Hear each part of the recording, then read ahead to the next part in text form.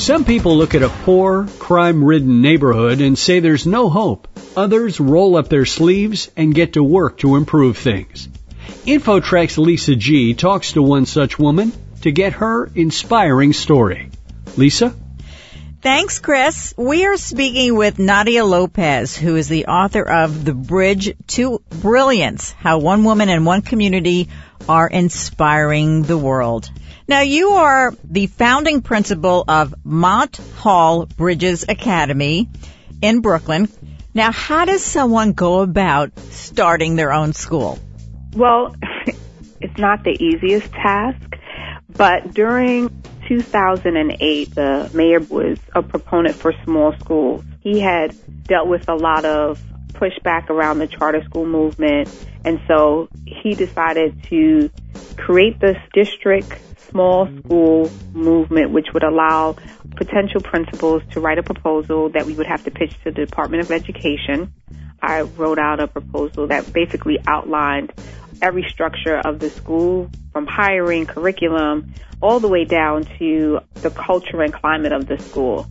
And so in 2010, I received a phone call advising me that the proposal was accepted and that I would be opening up the school for September 2010. Despite the fact that we are in one of the richest cities in the world, Brownsville is a community that has the average income is $11,000. 32% of our residents have a high school diploma, 14% have a bachelor's. We have the highest crime rate. We are the poorest community in New York City and have the highest health risks. We have a lot of mental health issues as well. But despite all of that, there is a sense of resilience because everyone who lives here has had to overcome many obstacles. Now, most kids don't want to go to school, and yet you're creating this environment where it seems the opposite is happening.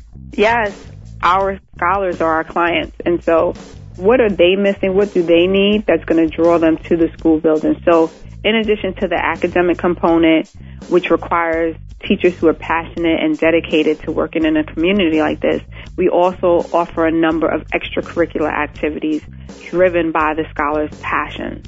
So whether that's photography, web design, robotics, music production, dance, drumming, whatever they want, they let us know and they create those things in our school. We turn those into clubs. So our school day that begins as early as 7:30 for breakfast, 8 o'clock the school day starts. The scholars can be here till about 6:30 in the evening. It provides them with a safe learning environment. We have over 32 gangs in this community. So leaving just to get from school to home can often be a daunting task.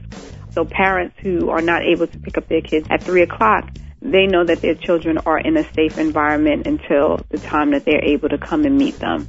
Because it's driven by the scholars, because there's a culture that says that they're wanted and they're honored, and we call them scholars so that they know that this is a place that exists for them. Based on your experience, what advice can you offer to parents who have kids in bad schools and maybe don't have a lot of resources? What can they do? Parents have to be involved. Schools are bad because parents aren't often involved. It's a community. Schools are community spaces. So you have to occupy those spaces. One parent is not going to change the landscape or the systems that are in place. It requires 10 or more voices. It requires tenacity and the willingness to be an advocate, to go and meet with those elected officials and hold them accountable, to show up in classes and sit to see exactly what a teacher is doing, because oftentimes blame is placed on the principal. So as a parent myself, if I can't make it because of my schedule, my mom is my go-to person. So every parent should have a go-to person. Aunt, uncle, godmother, godfather, grandparent, extended family, whoever. Someone needs to show up in your place so that the school knows that you're also invested. Demand choice. Demand what you want, because parents have more power than they know that supersedes even a principal of a school. Well, Nadia Lopez, thank you so much for your time. Nadia is the founding principal of Mott Hall Bridges Academy in Brooklyn and the author of The Bridge to Brilliance, How One Woman and One Community Are Inspiring the World. Thanks so much for your time and continued success. Well, thank you. For InfoTrack, I'm Lisa G. We're out of time for this week's show, but we'll return next time with another edition of InfoTrack. Our executive producer is Randy Meyer, and I'm Chris Whitting. Internet services by Pair Networks. Visit them at pair.com. InfoTrack is a production of Syndication Networks of Chicago. Thanks for listening, and join us next week for another InfoTrack.